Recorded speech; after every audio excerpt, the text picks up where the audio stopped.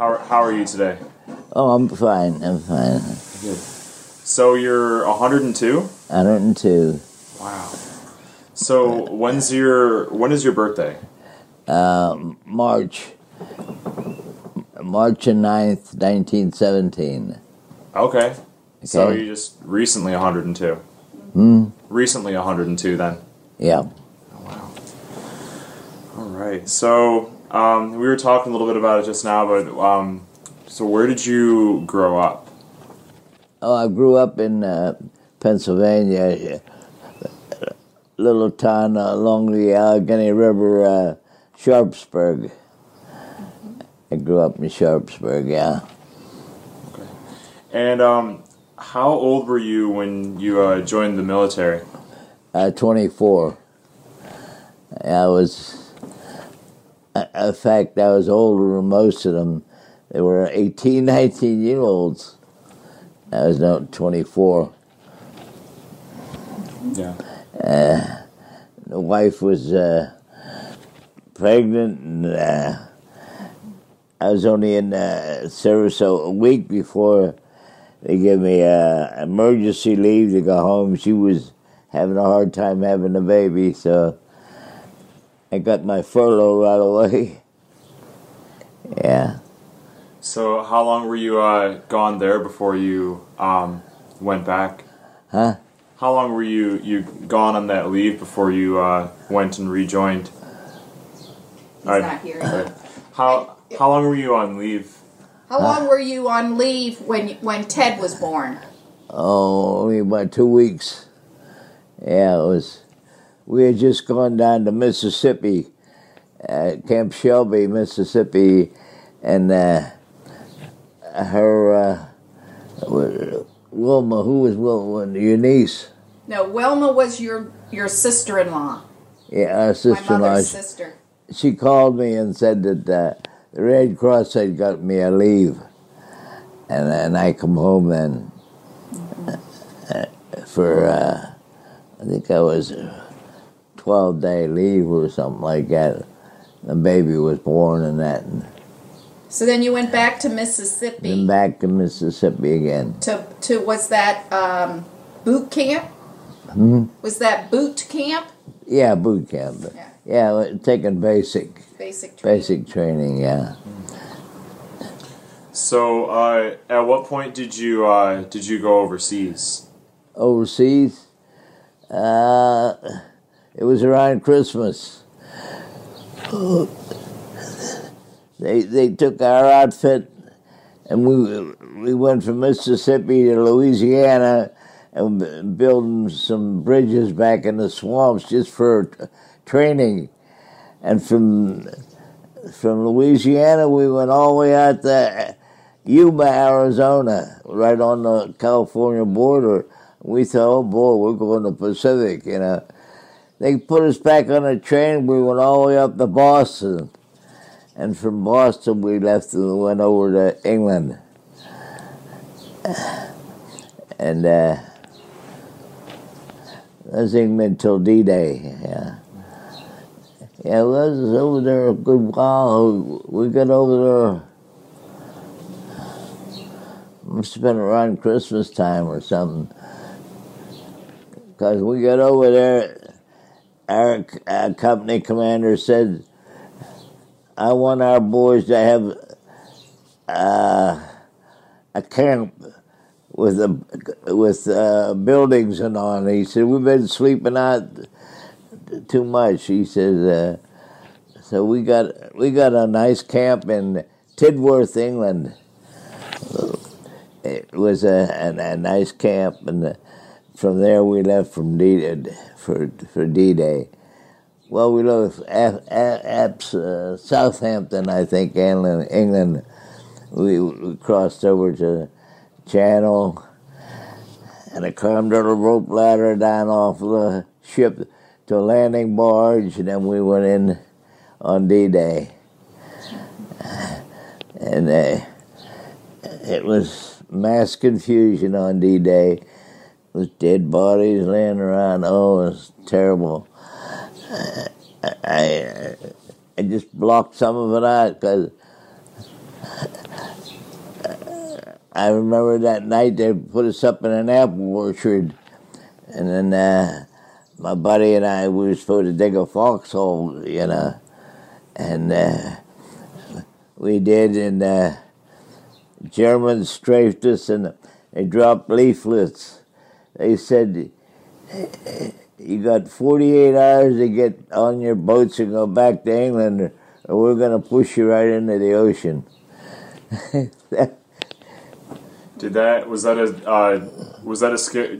Huh? How did you feel when you saw those? Did that make you feel afraid, or were you like, no, we're gonna go get them? Oh, we're scared. We were scared. And that foxhole, I was telling no atheists in the foxhole, boy. We sit out prayers that night because they were strafing, you know, and we thought, we're gonna get it, But we were very fortunate. You landed on, what beach did you land on? Because there were 3 Omaha Beach. Omaha Beach, which took the most casualties of all the beaches. Yeah, it was a bad one, yeah.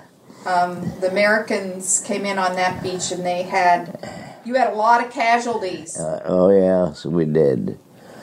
They were shooting down on us from up on the top of the hill, and we were down on the beach, you know. So the Germans were waiting for you. Huh? The Germans were waiting for you. Oh, yeah. Yeah, they looked like houses, but they were actually heavy enforcement, like forts. They had built. Yeah, to get us. Yeah, I remember that. And so you spent the first night in a foxhole. Right. In an apple orchard. Talk about the hedges. That's the French divided their farms in like hedgerows and like thickets, and the Germans would hide in that. So, we fixed them. They got flamethrowers. And then they burned them out of there. Yeah, they were the first time I seen a body that was burned up, they shrink up like a lump of coal. Mm-hmm. When flamethrowers hit them. Oh, wow. Yeah. Because they were waiting for you, and they kept going up and watching for guys and picking them off. Yeah. The first big battle was St. Lo. The Germans,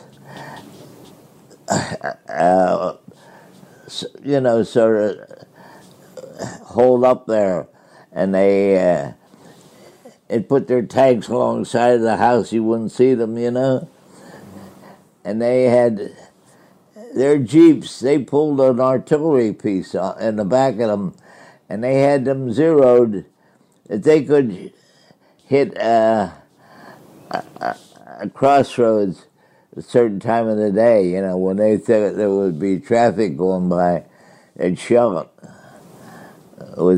They had what they called 88s. They were bigger than our guns. Our guns on the tanks were only 70-something, and they had 88 artillery on their tanks. Oh, wow. Yeah. So was that first big battle? Was St. Lo. Was that a victory? Huh? Was that a victory? Was that a victory in St. Lo? Oh, yeah. What happened in St. Lo? They leveled St. Lo. The Air Corps come over, and they bombed it. There was nothing there but foundations. There's a picture of it. So, the rubble. Our outfit we had to clear the roads because you couldn't get through. It was rubble enough from the buildings and all over the roads. So our outfit, the engineering outfit, they had a bulldozer and they pushed it all. So after the first, I guess after a while of having success and victory pushing in, how did that feel? Oh, we were scared, all right. Oh, you mean How'd you feel in St. Lo? He talks a lot about the devastation. Yeah, St. Lo was the first big battle. Mm-hmm. Yeah, they talk about the animals that were killed. The smell. Cattle.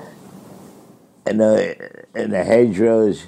At night, you slept in your foxhole. You didn't get out of your foxhole. If you had a piddle or something, you did it in your helmet. You didn't get out of that foxhole. Anyway, they put guards around the perimeter of the orchard where we were sleeping in, and they heard something move on that, and they said, "Who's there?" And didn't answer. And so they opened up with a machine gun. It was a cow. They shot a cow. The Frenchman. But I had a buddy who could speak fluent French, and he used to tell the French, "Oh, don't worry, the Americans will pay for all your stuff that we're blowing up and that after the war. We'll fix it up for you." So they used to get us that good wine and that. So the people in France were very thankful. Oh yeah, very nice people. Now here's an actual chow line. Oh wow. Yeah, that was. I was the first one, and I serving. They usually put the meat with the first cook.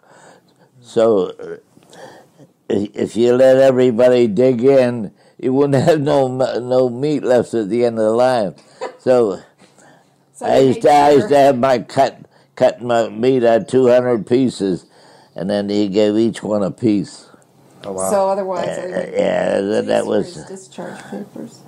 So what happened was they'd get volunteers to work the line for each one. It was in a pot So finish the story about how you got to Normandy, because they don't normally take cooks to the front lines, when they're doing that. So tell them what happened. Well, how you got to go in the first. Oh, when we got on the train, when I first got in the service, they said, "You're going to be engineers." I said, "Oh boy, we're going to ride trains." We thought we were going to ride trains. But we got down there, and we got Camp Shelby, Mississippi. We all stood out, and the commander got up on a platform, and he said, "We got a lot to learn, and we got to, he says, so what I'm going to do," he said, "who wants to drive truck? You can stand over here. Who wants to be in the supply? You stand over there. Who's gonna each?" And he finally said, "And who's gonna be a cook?" I put my hand up. I looked around. I was going to put his hand up for the cook. So that's how I got to be cook. Oh wow! And then they sent you to school. Yeah, they sent me cooking and baking school for 3 months. But how did you get to Normandy, though? As you were a cook, and then how did that happen? They asked for a volunteer. Yeah, they said, "You're going to go over on D-Day," and I said I would go. Mm-hmm. This is a Dutch family over there that you lived with. That we lived in. What they did in the war, come winter, Eisenhower said, "Our boys ain't sleeping out in the cold in the winter." He said, "You go into town, the people on this side of the road, they have to move in with the other side, and we got their buildings." So we had their houses and that in the winter. So that was they made their way through they went through Netherlands and Germany. Mm-hmm. They slept in people's homes. Oh wow! In the towns as they came in, because Eisenhower said they're not sleeping in tents. anymore. Yeah. They're going to sleep in people's homes. And we took over the schools for their lunches, For the kitchen. for the kitchen. So they took over the town, basically. Yeah. Okay. Yeah. And so this family he stayed with, and they were in the Netherlands, and got to know them really well. And a lot of the families, you said, were really good with really very nice to the American troops. Yes, they were. The Dutch, and they welcomed them, and they welcomed them into their homes. And Okay. so they even wrote to my dad after the war. And Yeah, this family here invited me to a wedding for one of their daughters so Wait, sorry. after the war. Do you mind repeating that? I forget the name of them, but they wrote to me a couple of times after the war, and I never answered them. So they invited you to a wedding? Yeah, so one of their daughters got married, and they invited me to the wedding. So what were the locals like over there? Oh, they were very nice people. So what was it like when you would go into the German towns? So they were going into Germany towards the end. Oh. And what were the German homes like? Well, we weren't allowed to talk to the Germans. Well, once we got into Germany, and you met some people, and they said you're not allowed to talk to them, fraternize with them. They said there's a $50 fine if they catch you talking to them. A $50 fine? For just talking to a German. Talking to the German people. So we didn't bother with them. Well, you said also you told me the story about the Luger. Huh? About a Luger, that a lot of the guys wanted to get a Luger, a German Luger over there. Oh, yeah, well, they all had the idea, boy, to get that. The Luger guns are nice guns, and they were all looking for them and that, and the commander said, I'm going to tell you guys something. The Germans, if they catch you with the German Luger, they figured you killed a German to get that gun, so they're going to kill you, they said. So don't be carrying all the German stuff with you.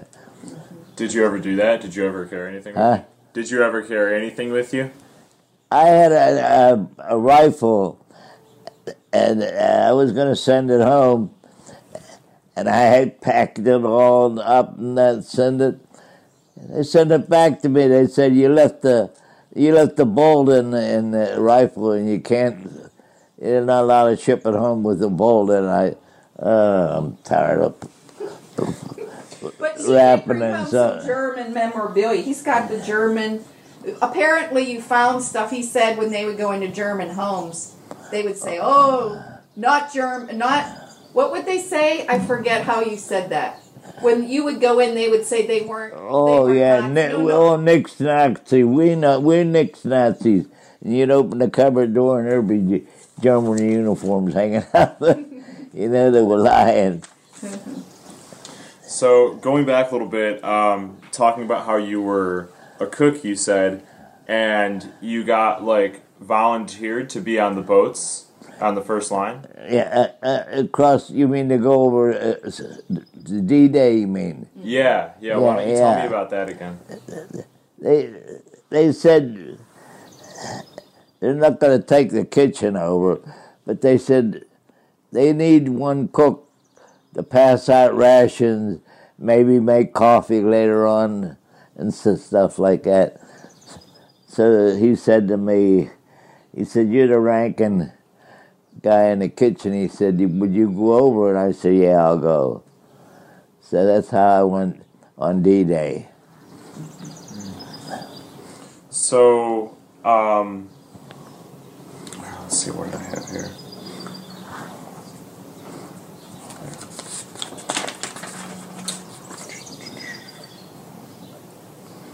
Okay.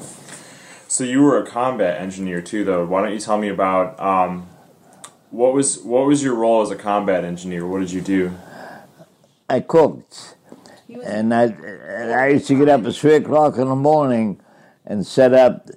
You ever see how they cook breakfast? Of garbage cans, and they have a heater that they can set down in the water, and a gasoline. You drop a match on in there, and it lights, and it heats that water up real quick. So I used to go out in the morning. You go out into a field. You don't do that right where the guys are. And you set up one garbage can for garbage, and one for the water, and you get one for soapy water and one for clear water, and then coffee. And they all had mess kits. No dishes. You ever see their mess kits? No. Oh, they're nice. They're like a round pan, and they have two sides on each side. And you open them up, and the handle, you slide your spoon and your fork over the handle, and you dunk the whole thing in the hot water, and then in the clear water, and that's how you did your dishes. No dishes. So that's clean. Yeah, it was clean. It was clean. And it's yours. Because the water, we had soapy water, and it would be bubbling oil over, and then you dunk your. It had the handle, and you just dunk them in the water and make them nice and clean. So, let me go. Tell them how you cooked in the back of a truck. Yeah, one of our guys was a carpenter, and I had 3 stoves, and they're gasoline stoves. They were very efficient, the gasoline stove, and they made them tied up against the back of the truck, and I could cook while they were driving. Because the pans had tops on that were like sealed, and you had the fire under them, and you could cook while you're moving. Oh wow! So just as you were going down the road, you could be making the next meal. Make a meal, and our outfit was lucky. See, the Army has 3 or 4 different what they call A ration, B rations, C rations, K rations, and we got the best. We got A rations because I don't know why we did, but we always had like we'd get fresh vegetables and meat and that, but no fancy stuff, no cakes or pies or anything like that. You never got that. Probably a little too hard to cook on the go. Probably, yeah. But they had spaghetti and they had beans and stuff like that. Staple food. And we had coffee. Two big pots of coffee. One had sugar in with it, when the other one had milk in. And you had your coffee. I don't know where they got their coffee, but it was the best tasting coffee. Well, you said when you threw your grounds out, what would people do? Oh, the French, we were in the dumping the grounds out, and they said, "Oh, don't dump them, give them to me." They were taking the used coffee grounds and I guess boil them again. They would reuse the coffee grounds the next day. Yeah, they were reusing the grounds. They were reusing the coffee grounds that we had used. Oh my gosh. Yeah. But you said it was the best tasting coffee you've ever had? Huh? You said it was some of the best tasting coffee? Oh, it was. It was good. I never tasted coffee like that again. It was really light, like we had it was instant coffee, right? More or less, yeah. You dumped them. It was light, like you said? Huh? You said it was light, like? Yeah, it wasn't like coffee grounds. It seemed like it was some kind of white stuff, like. It It was different. It was different. But boy, it was really good. Even the guys said they got to have their coffee in the morning. So that many years later, you still remember the taste of the coffee. Mm-hmm.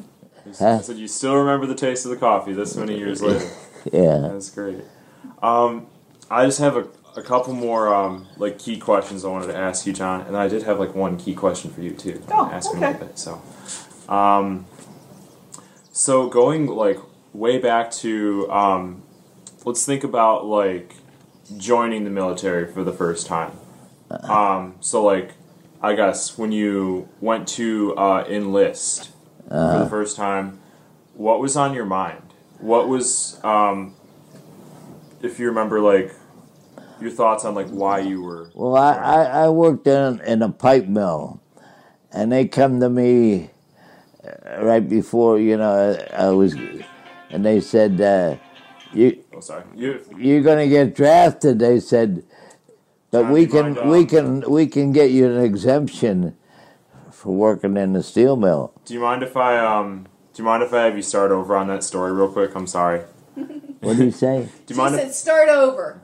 Oh. He wants to hear it. My phone went off. Well, so going back to what just a couple minutes ago. So let's just start from the beginning. When they come into the pipe mill, I was working, and they said, "You're going to get drafted into the service. Well, do you want us to try to get you an exemption for working in a mill?" And I said, "No, I'll go." So that's how I went. But I didn't know what I was getting into. So you could have been exempted, but you chose not to? That's right. So what were you feeling? What were you feeling was like I thought it would be an adventure, I thought it would be something different than working in a mill, and I don't know. I was young and foolish. So, kind of a similar question, jumping to the very end of the war. So, do you remember where you were at when the Germans surrendered and victory was declared? There's a picture in there somewhere. Our outfit built the last bridge of the war. It was across the Elbe, and we were only 30 miles from Berlin. But the United States had an agreement with the Germans, with the Russians, that they could take Berlin. We would not take Berlin. We let the Russians take Berlin. But I met the Russians there at the pontoon bridge, and there was even have women in their tanks, in the Russian tanks, and they were waving at us, but we weren't allowed to go over. But there was something like, they said, like 30,000 German prisoners were waiting, that they wanted to come over and surrender to us. They didn't want the Russians to get them, because the Russians took the rings off their fingers and everything. And they were afraid of the Russians, what they'd do. So they knew, we'd treat them right. In fact, after the war, they sent our outfit back to Le Havre. That's a French port to ship us home. But there was too many to ship all at once, so they made it a point system. And I had a lot of points, because you got 5 points for a baby if you had a wife and a baby, and another 5 points for the Bronze Star, and so much service you had in. And I had something like 95 points. So they took me out of my outfit that was at Le Havre, waiting to go home, and took me all the way back to Germany. And I wonder what the heck they do. They said, "Oh, we got to make a civilian out of you."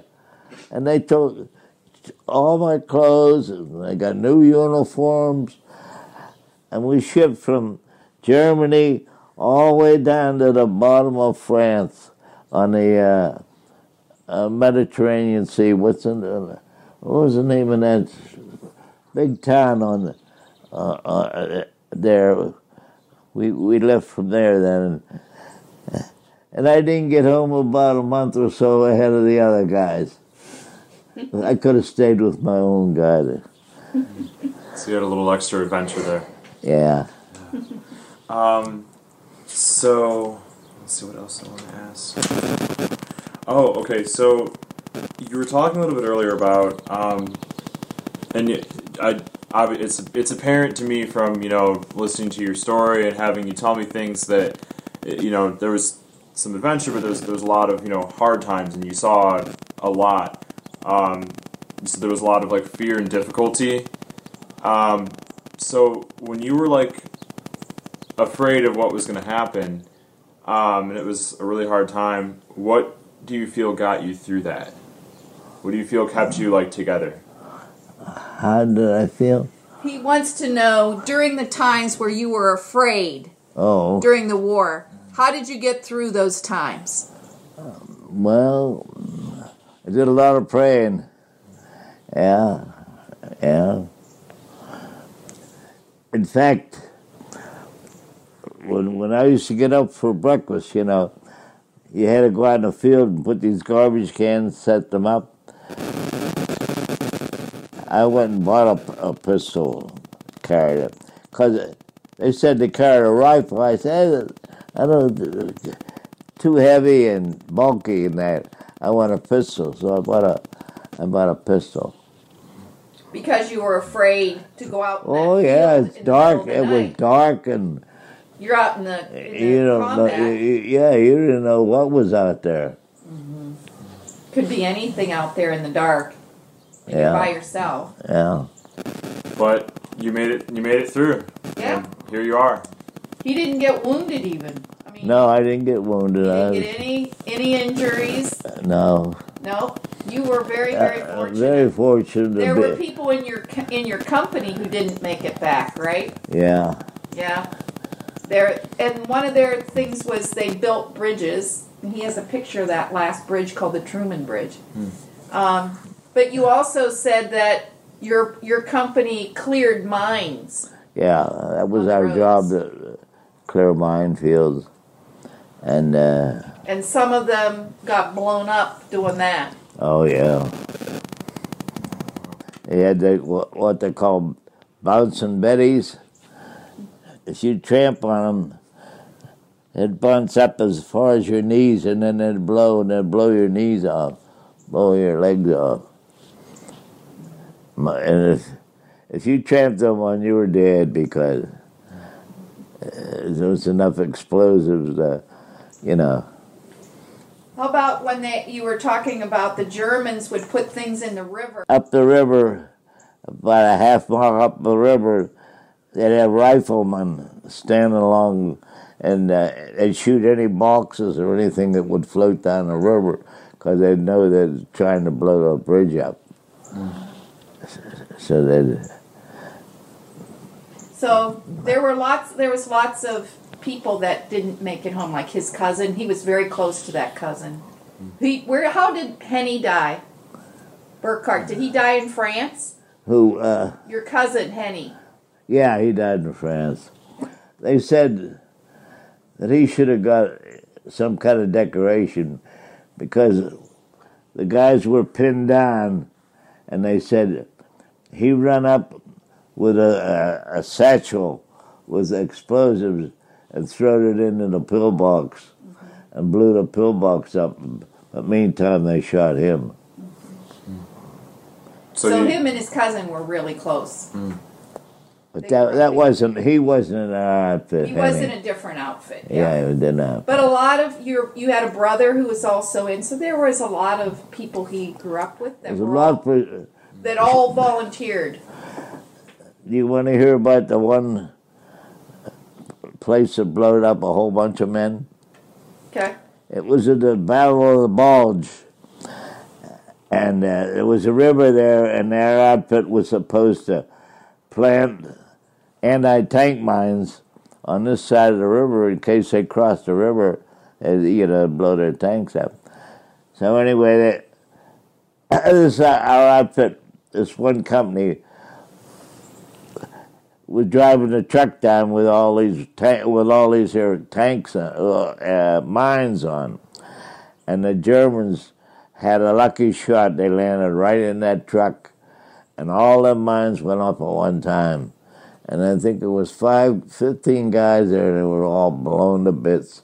He found pieces of his fingers and stuff like that. That's how bad it was. All in there, anti-tank mines blew up. Wow. Yeah. All at once. Boy, the ground shook when that. I was like, the river was here, and there was a bank up on here, and I was helping the machine gunner guarding it, like, and he seen them shooting them tanks going. He said the ground shook. Let's see. Well, I guess I don't know if I necessarily have any more actual questions for you. Do you have anything else that you feel like you'd want to add? No, we made the. Yeah, it's focusing on. We made the last bridge of the war. Roosevelt had died, and they named it the Truman Bridge across the river. Where was that? That was at the end of the war. That was at 30-some miles from Berlin. That's where we met the Russians. There's a picture of it in there somewhere, ain't there? I'll get it. The last bridge of the war. So they were all over Europe. If you read this thing that David found, it's a really interesting chronology of that invasion and some of the things that they This thing right here? Yeah, I'm definitely going to be really looking through that. detailed.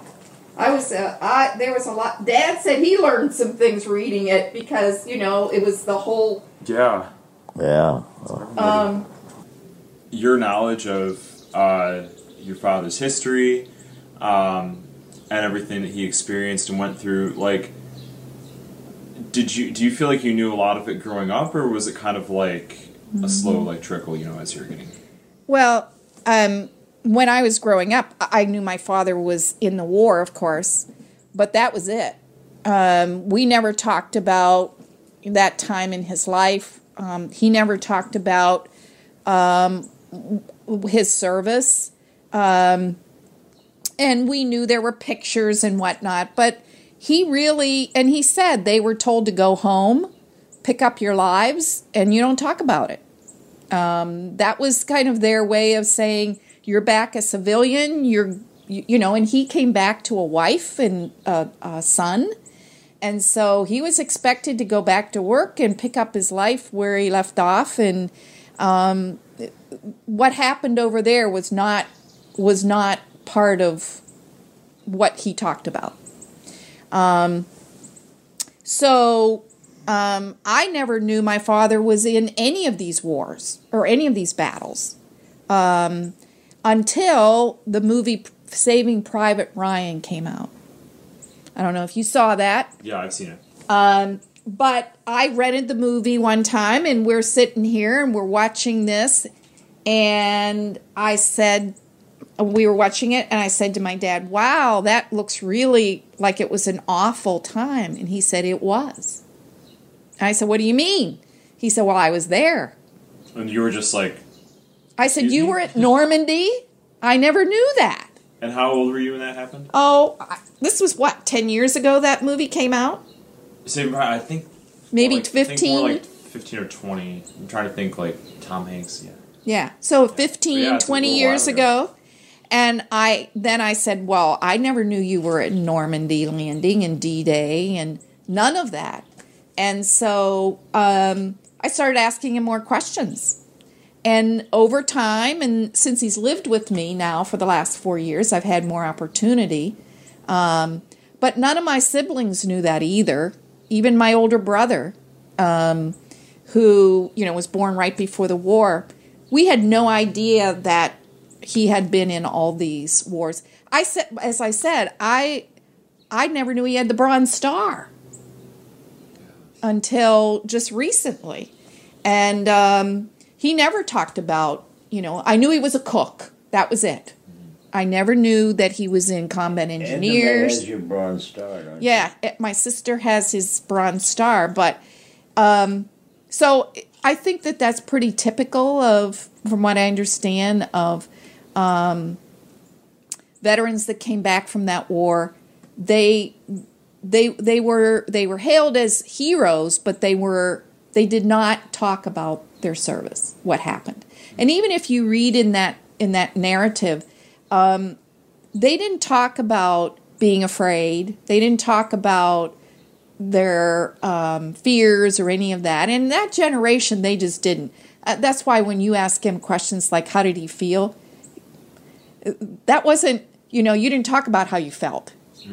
That was not seen as manly. That was not seen as, you didn't talk about how you felt. You just did what you needed to do. Army life is so different, Right.